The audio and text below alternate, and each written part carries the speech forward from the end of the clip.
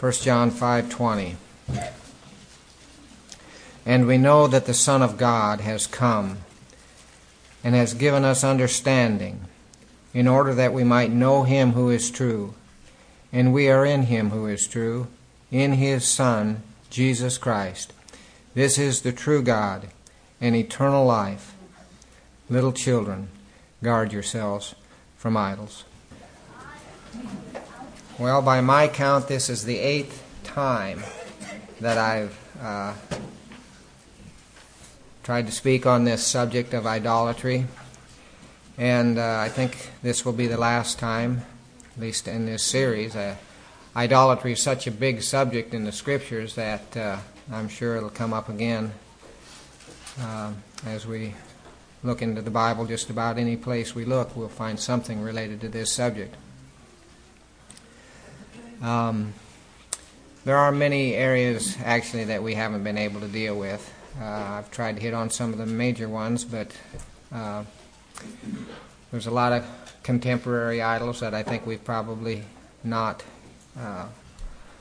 touched on, but at least this will give us, hopefully will give us some reference point and way of viewing things that maybe will help us as we seek to go and do what John said here, to guard ourselves from idols.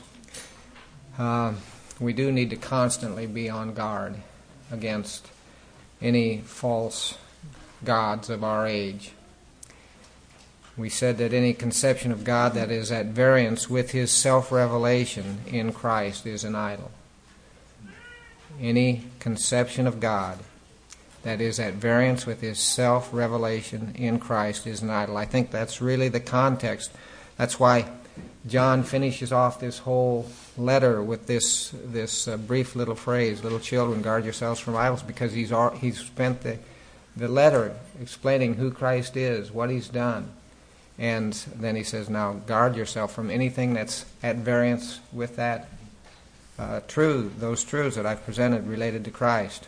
Yeah. And if we take that as our definition, or one of the definitions, that means that most people still practice idolatry because they're worshiping something, living for something other than Christ. Well, I'd like to just briefly review some of the idols that we've looked at over the past few months. Before I do that, let me just give you another definition that I've used throughout these messages. Idolatry is giving yourself to a person, idea, or thing that displaces God as central in your life. Anything that displaces God as central in your life is an idol. It's the substitution of something created for the Creator. I took some of these thoughts. I don't know if I've ever given recognition to this, but there's a book called Idols for Destruction by Herbert Schlossberg. And he takes that title from Hosea 8:4. We won't look it up, but you can look it up sometime. Basically, the idea is if you worship idols, you're going to be destroyed. Idols for destruction. And so I want to give credit to him if I hadn't done it before. Actually, a very good definition for idolatry, if you just want a good, straightforward scriptural definition, is Romans 1:25. Exchanging the truth of God for a lie, or it's the actual literal is exchanging the truth of God for the lie, and worshiping and serving the creature rather than the Creator. That's just a good nutshell definition of idolatry. And all cultures have their idols. That means we here in America, if you live in China, Thailand, South America, wherever, you're going to have idols that you have to. They may not be exactly the same from one culture to another, but all cultures have their idols. And because they so permeate a culture, the people that live in that culture, it's hard for them to recognize and resist those idols because you're surrounded by them. So we need God to show us the popular idols of our culture in our day and age. And I've tried to hit on some of them. The first one we looked at was the idol of nature. Sometimes idolatry involves making things like the trees or the sky or rivers or animals into a god, but modern man has replaced this individual nature, these individual nature gods, with nature itself as an idol. The idea that nature is all there is. If nature is all there is, then that's your God. If nature is the whole of reality, that ends up making nature God. So naturalism is one form of modern idolatry. Again, what is it? It's exchanging the truth of God for a lie and worshiping and serving the creature rather than the Creator. Another prominent idol in our culture is covetousness. Excessive desire to have what someone else has. And that's very close to greed, which is excessive desire for more of something, usually money. And we talked about this thing of idolatry often involves something that can be good, but if you desire it too much, then it's an idol. Nothing wrong with wanting some money to live on. But if you desire it too much, then it becomes an idol. One person called this area of greed and coveting the idol of stuff. And I think that's, one of the big idols of our contemporary culture, the idol of stuff. Jesus said we need to be on guard against every form of greed. And he told us that mammon is a god that can easily dominate our lives. So this is a big one for our culture. I think we could probably spend a number of weeks on just this area of greed. For many people, money is a rival god, capable of inspiring devotion and giving a false joy and a false sense of security and power. The love of money is the root of all sorts of evil. So how do you deal with this? Well, something greater has to enamor you, has to take its place. The majesty of Christ is what breaks the tyranny of coveting things. With Christ in our life, there can be contentment and thankfulness and generosity. Now, that undercuts this thing of greed and covetousness. God can work those things in our heart and break the hold of this idol of covetousness, the majesty of Christ. The next idol we looked at was power. Power in and of itself is not evil, but the misuse of power has brought great evil into this world. Power can become an idol whenever authority structures are set up, and that can be in the state or in religion, in the home, in business, and in every human organization where power is used in ungodly ways, ungodly manner. We spent most of the time on the power of the state because that's such a big one. We saw that this problem was there in the early church, and especially since the church grew up in the midst of the mighty Roman Empire with all its power. Christians in the first century had to deal with the power of the state, especially as it was tried to be forced upon them, this idea of worship of the emperor. They had to acknowledge the emperor as Lord. These early emperors were taking divine titles to themselves, and people like Nero claimed to be divine, and Christians faced the issue of bowing to Caesar or acknowledging Christ as Lord. That was a first century problem, but totalitarian states in the 20th century and today all around the world are responsible for the deaths of millions of people. So this is no small idol when we talk about this idol of power. For us, and I think for Christians throughout the ages, there will always be this constant tension to determine how to render to Caesar the things that are Caesar's, and to render to God the things that are God's. Caesar will always want to take more. The overpowerful state is certainly a contemporary idol that must be dealt with. An idol that's closely associated with that, we're just kind of trying to remind you here of what we've looked at. Closely associated with the idol of power is the idol of religion. Religion itself can become an idol when a religious system takes the place of God. Religion can be just another form of power play, something used to advance an ungodly agenda, some man-made agenda. Religion is easily used that way.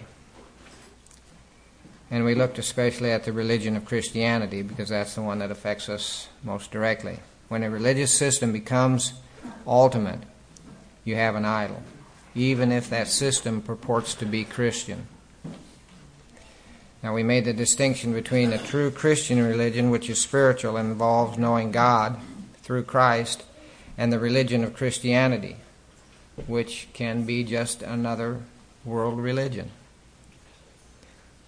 So it's always important to differentiate between superficial Christianity and true spiritual Christianity. The one has done much harm, the other has done immense good. The idol of religion has great power over people, we said, for three primary reasons. First, it appeals to the flesh. You can think, for instance, of the health and wealth gospel, so-called gospel. It appeals to the flesh, so it has power over people. Secondly, it has power because it's empowered by Satan. I think you could say this: Satan loves religion. Satan loves religion. He hates Christ, but he loves religion. So there's this empowerment, demonic empowerment that's there related to the idol of religion. And then lastly, the idol of religion is almost always combined with worldly power, which means that there can be very negative consequences if you don't comply with the current cultural, civil religion.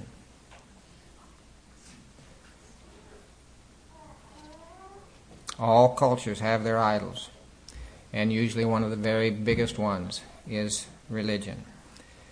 But the gospel stands against all idolatry, and especially against this idol of religion.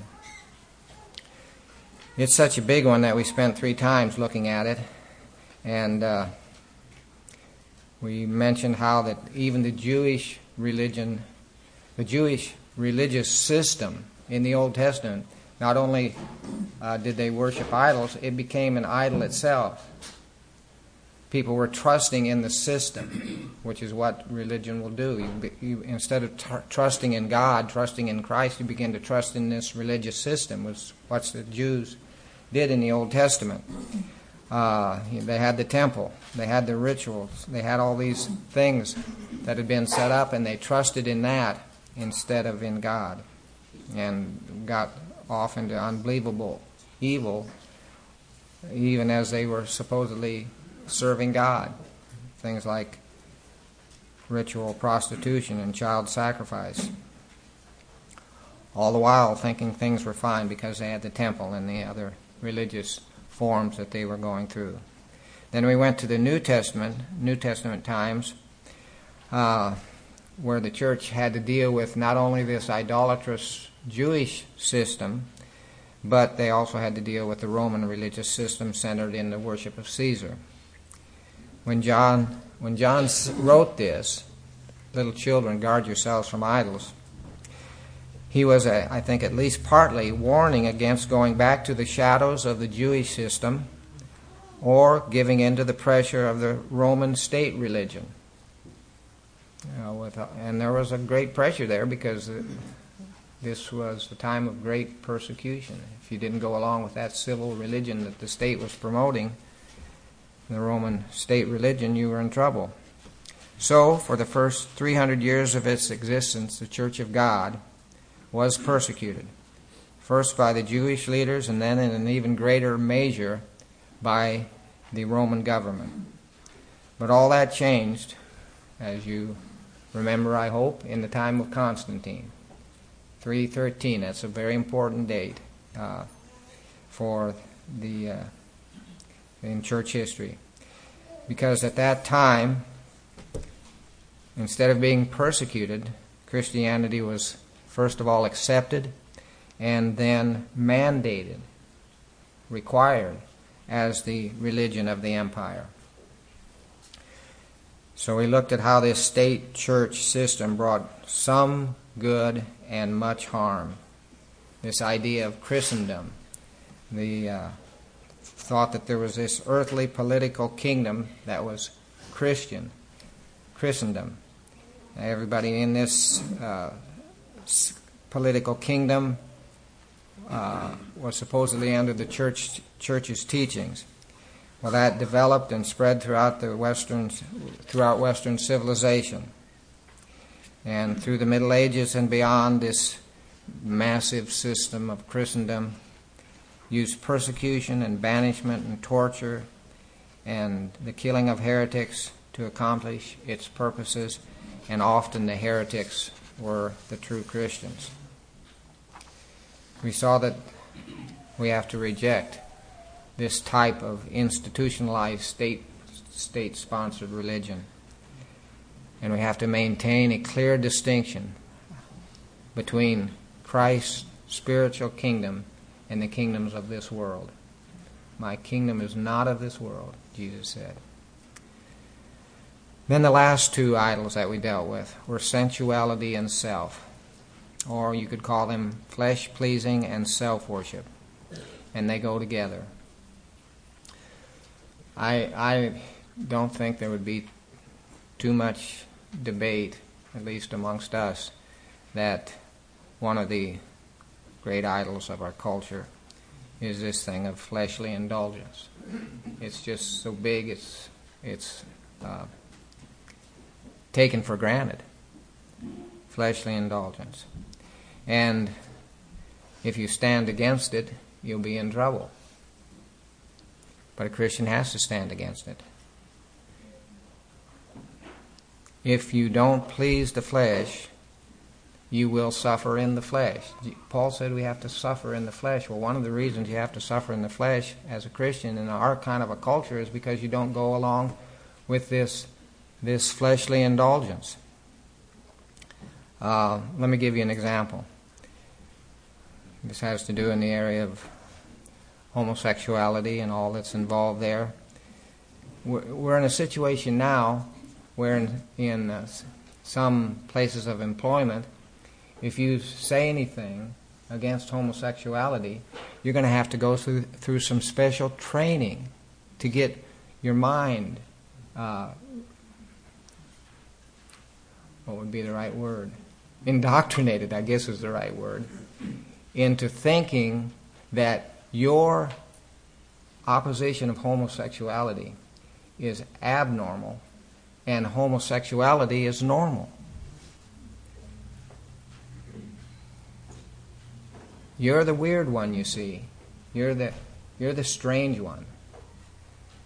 So, I just point that out to say that this area of unbridled indulgence is a big idol in our culture. And if you stand against it, you'll have some problems. But again, that's part of what it means to suffer in the flesh, what Paul talked about. Well, the biggest of all, and like I said, it goes closely along with this one, is this idol of self. It originated back at the time of Adam and Eve when they believed that satanic lie, you shall be like God. From that time on, self-will, not God's will, began to dominate humanity. From the biblical standpoint, there's really only two types of people in the world. Those who worship the true God and those who believe the satanic lie that you can live for yourself and on your own. That's the lie.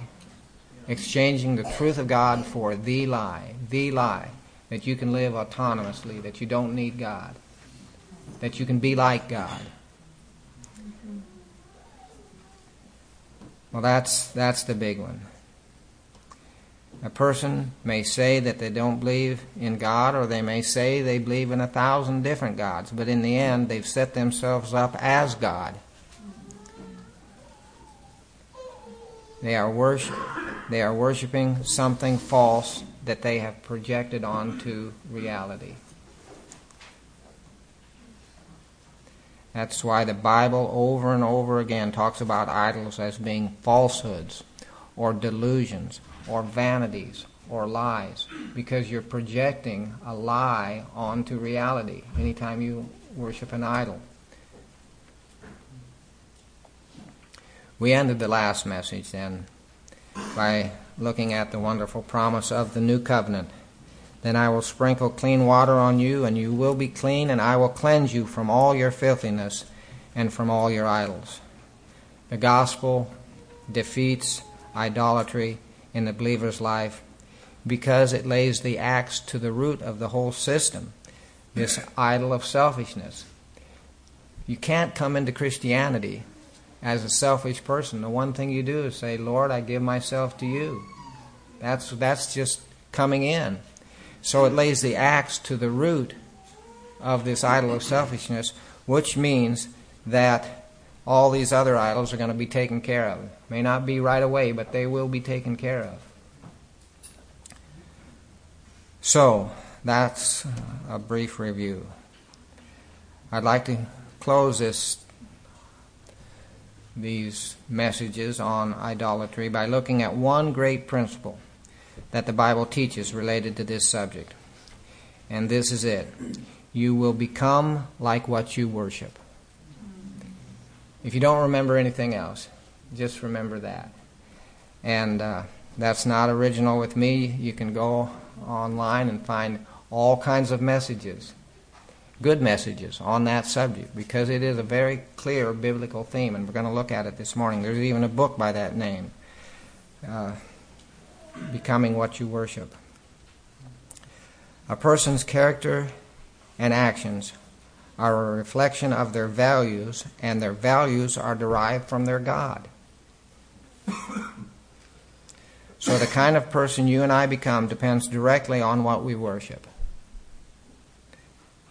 What we ascribe worth to, which is where we get this word worship. What we ascribe worth to determines what we will become.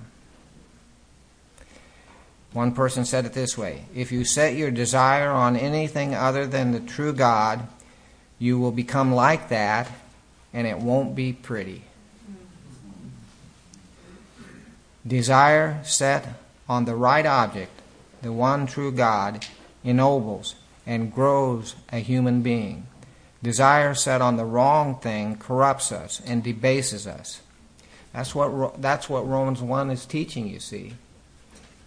You go into idolatry, and then all this corruption and dehumanization follows from it. If we worship the creature rather than the Creator, we become more and more corrupt and less human. That's what God designed a human to be. We'll even lose natural affection. That's what Paul teaches there. So let's look at some examples of this principle, that we become like what we worship. First of all, an idol. Idols are stupid, dumb, and senseless. That's a good thing to become, isn't it? Stupid, dumb, and senseless. Let's turn to Psalm 115. Psalm 115.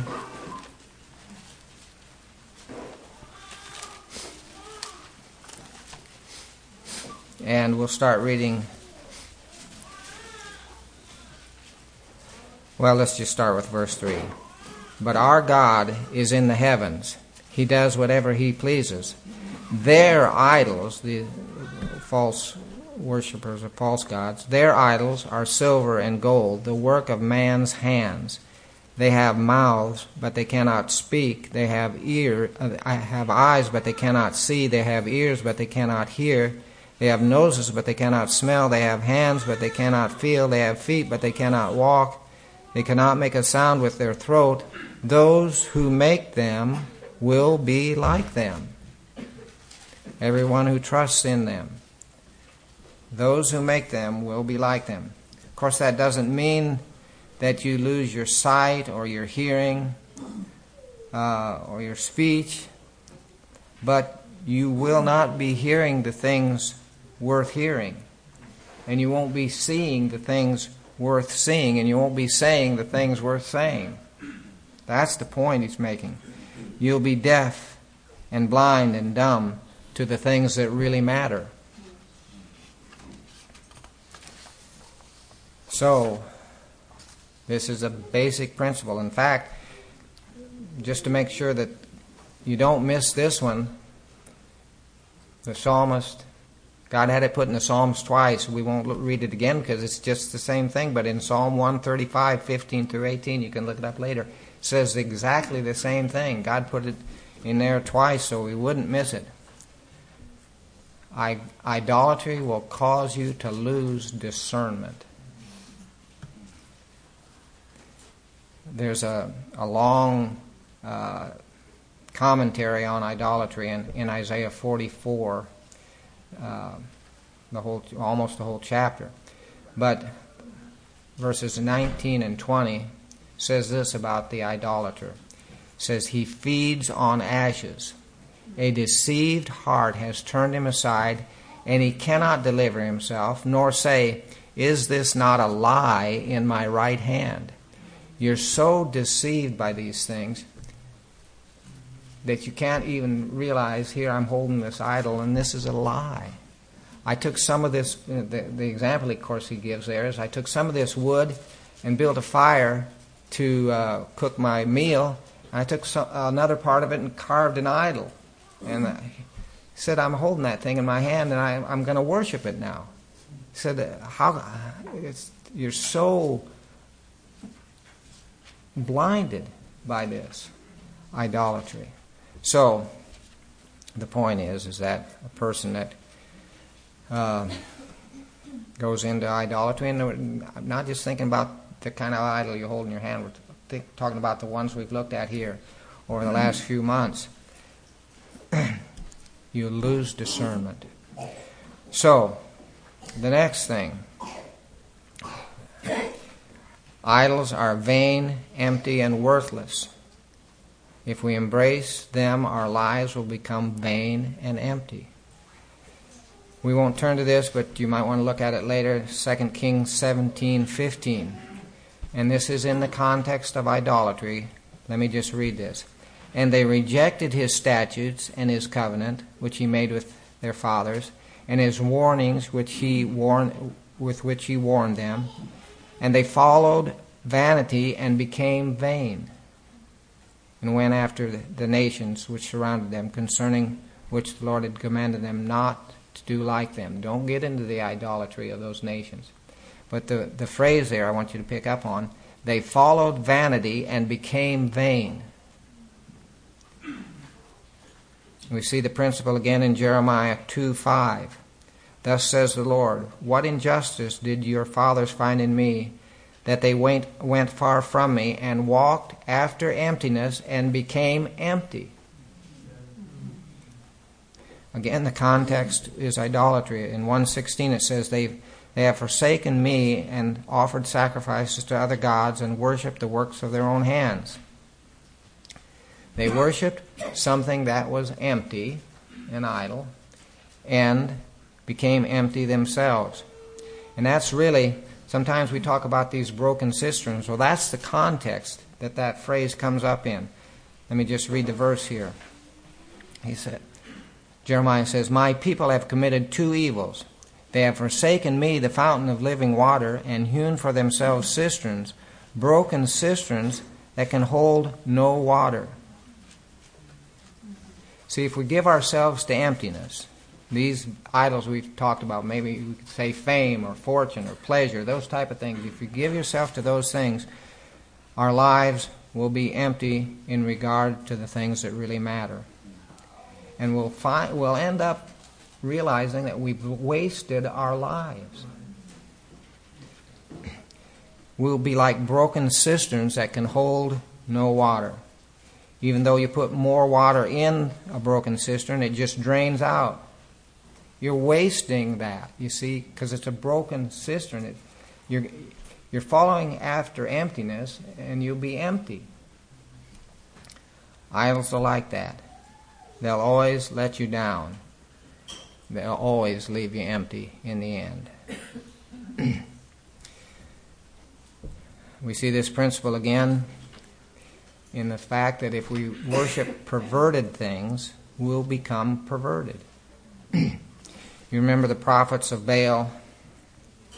They worshiped their idol there on Mount Carmel by crying out with loud voice and cutting themselves, it says, according to their custom, with swords and lances until the blood gushed out. They were following a perverted idol, you see. Consequently, their customs were perverted. This was a custom to cut yourself like this till the blood gushed out.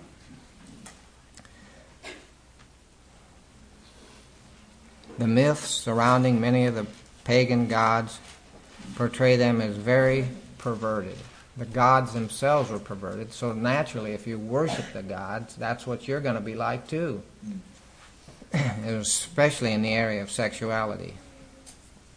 So it's not surprising that sexual perversion becomes part of the lifestyle of those devoted to these false gods. And we see that all around us today. Let me just say as a little aside here that the way the world's religions are presented in the college classes is a very sanitized version of those religions. Most of these religions that you study, these world religions, are incredibly perverted if you really see what's done. Amy Carmichael wrote a book back in 1905 called Things as They Are. She was talking about what she had experienced over in India in relationship to the Hindu religion. And she had a hard time getting the book published, and people wouldn't even believe that things were like this. It was so bad what was going on in the caste system and what they were doing with these little girls in these Hindu temples. The second edition, when it came out, she included a bunch of endorsements from other missionaries just to show that that's what they were experiencing too, because people would not believe how perverse this religion was. Yeah. Sometimes you get some feel for it as the Bible explains some of what goes on in some of those Canaanite religions. But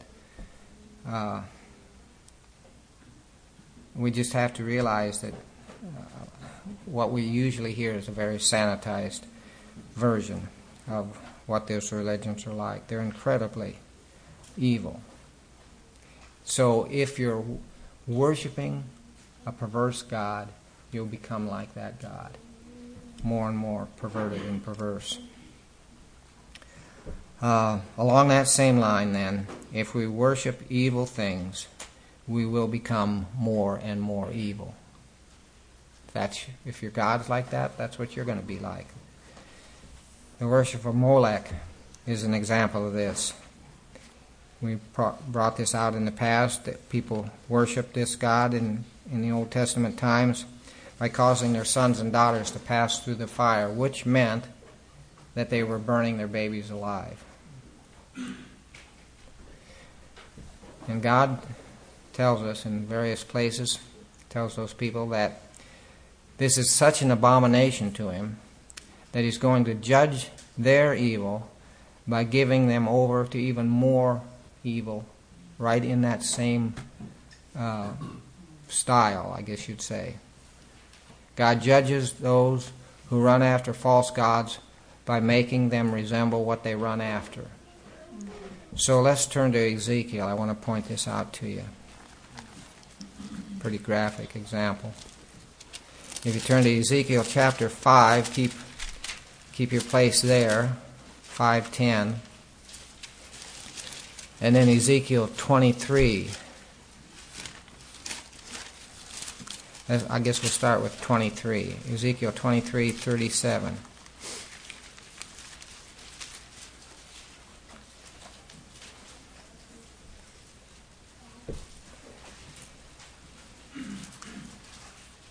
Ezekiel 23:37. I think I said 27. 37. For they have committed adultery, and blood is on their hands. Thus they have committed adultery with their idols, and have caused their sons, whom they bore to me, to pass through the fire to them as food. And again they have done this to me. They have defiled my sanctuary in the same day, and have profaned my Sabbaths. Verse 39. And when they had slaughtered their children for their idols, they entered my sanctuary on the same day to profane it, and lo, thus they did within my house. So they were still, thinking they're worshiping God. At the same time, they're sacrificing their children, causing them to pass through the fire. Now, with that context, turn back to Ezekiel chapter 5, because this is what God says He's going to do to those type of people. Ezekiel 5:10.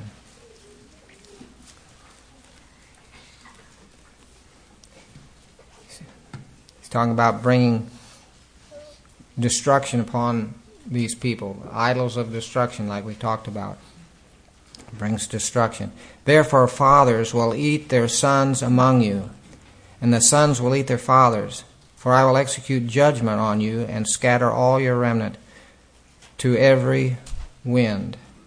So as I live, declares the Lord, surely because you have defiled my sanctuary with all your detestable idols, and with all your abominations, therefore I will also withdraw, and my eyes shall have no pity, and I will not spare. But you see what He says He's going to do? They've been offering their children to idols, to be devoured by these idols. He said, all right, if that's the kind of God you want to worship, you'll be devouring your own children.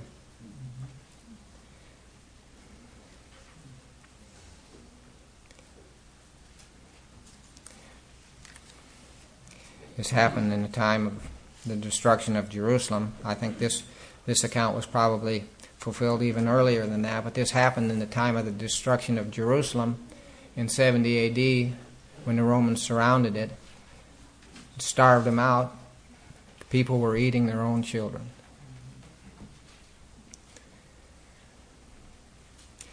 This is a judicial blinding and hardening that God sends upon people because of their idolatry.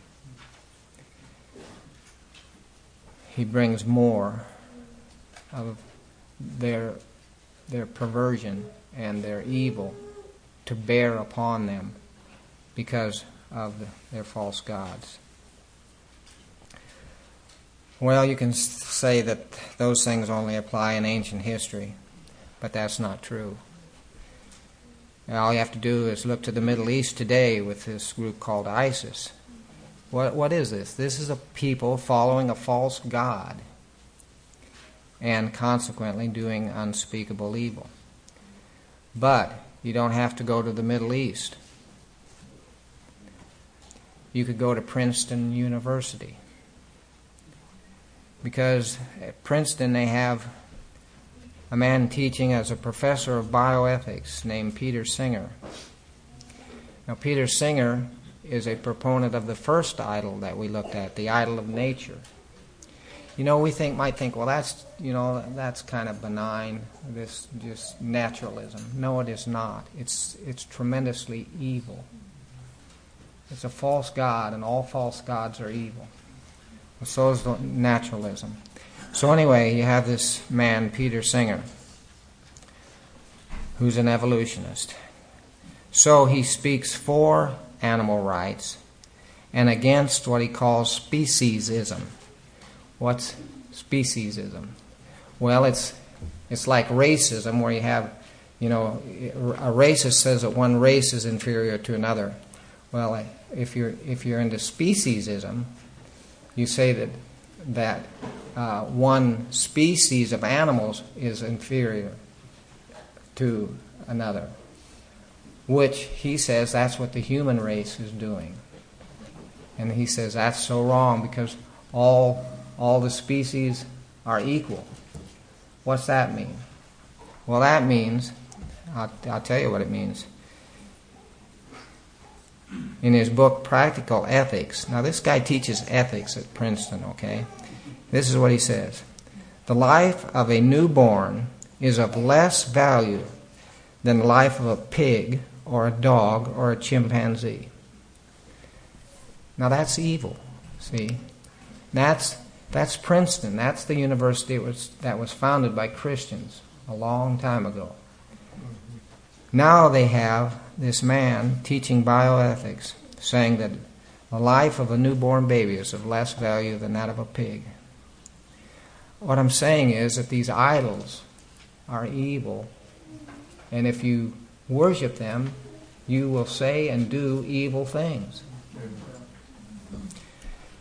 I would think that the worshippers of Molech would like to have Peter Singer teaching at their schools. I mean, we're going to sacrifice our sons and daughters to Molech. Might as well have good justification for it, whether less than a pig.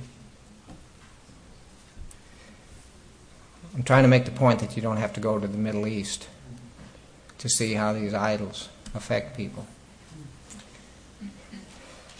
Lastly, I would say that idols are dead things, and those that worship them are turning towards death. And that's both physically and spiritually. Idols will keep you from seeing your sin and your need of a Savior, which is what will keep you. That's what makes a person turn to Christ. They see their need of Christ, but a false god keeps you from seeing that, you see. Consequently, it's going to bring spiritual, both physical and spiritual death. God says, "He who finds me finds life, but he who sins against me injures himself. All those who hate me love death." It's Proverbs 8:35. Following dead idols is the way of death. Following Christ is the way of life. The point is you become like what you worship. That's what we've looked at here from these various examples. But the really important thing for us here today is to remember the positive side of this principle. If we worship the true God, we'll become more and more like Him. If we give Him the glory that rightly belongs to Him, we'll find that our lives are being conformed to the image of Christ. From glory to glory, He's changing us. Since God is holy and righteous and loving, these attributes will be progressively part of our lives as we worship Him. We'll become more and more like what we were created to be, beings made in the image of God. If we worship false gods, we lose our true humanity. We're deceived and degraded and ultimately destroyed by our idols.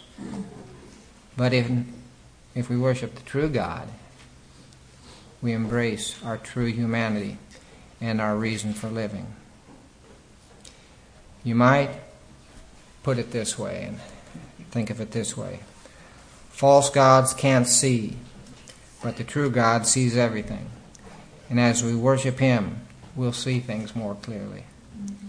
False gods can't hear, but the true God hears everything. And as we worship Him, we will more and more hear what His Spirit is saying to us. False gods are senseless vanities, but the true God is infinitely wise. And as we worship Him, we'll grow in wisdom and knowledge and have our minds renewed daily. False gods are powerless to do any good, but the true God is all-powerful He made everything, and He's in charge of everything. And as we worship Him, we'll more and more be empowered to serve Him and serve others. False gods are evil and perverse, but the true God is holy and righteous.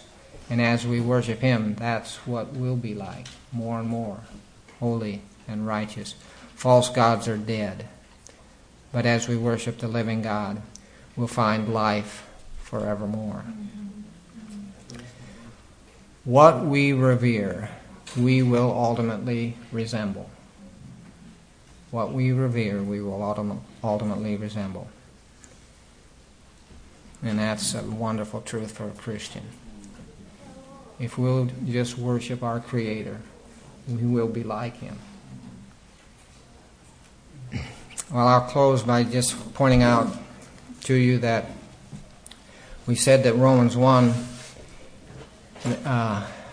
which talks about idolatry, tells us the downward spiral of false worship, worshiping of idols. But the contrast is Romans 12.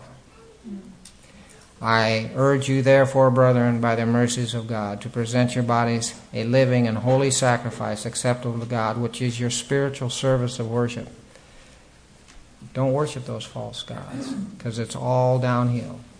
Worship the true God. Present your bodies to Him as your spiritual service of worship. Do not be conformed to this world, but be transformed by the renewing of your mind, that you may prove what the will of God is, that which is good and acceptable and perfect. The way up, you see. Just worship the true God, and you'll prove what is good and acceptable and perfect. So there's the contrast, Romans 1 and Romans 12. So, little children, God speaking to all of His little children, guard yourselves from idols.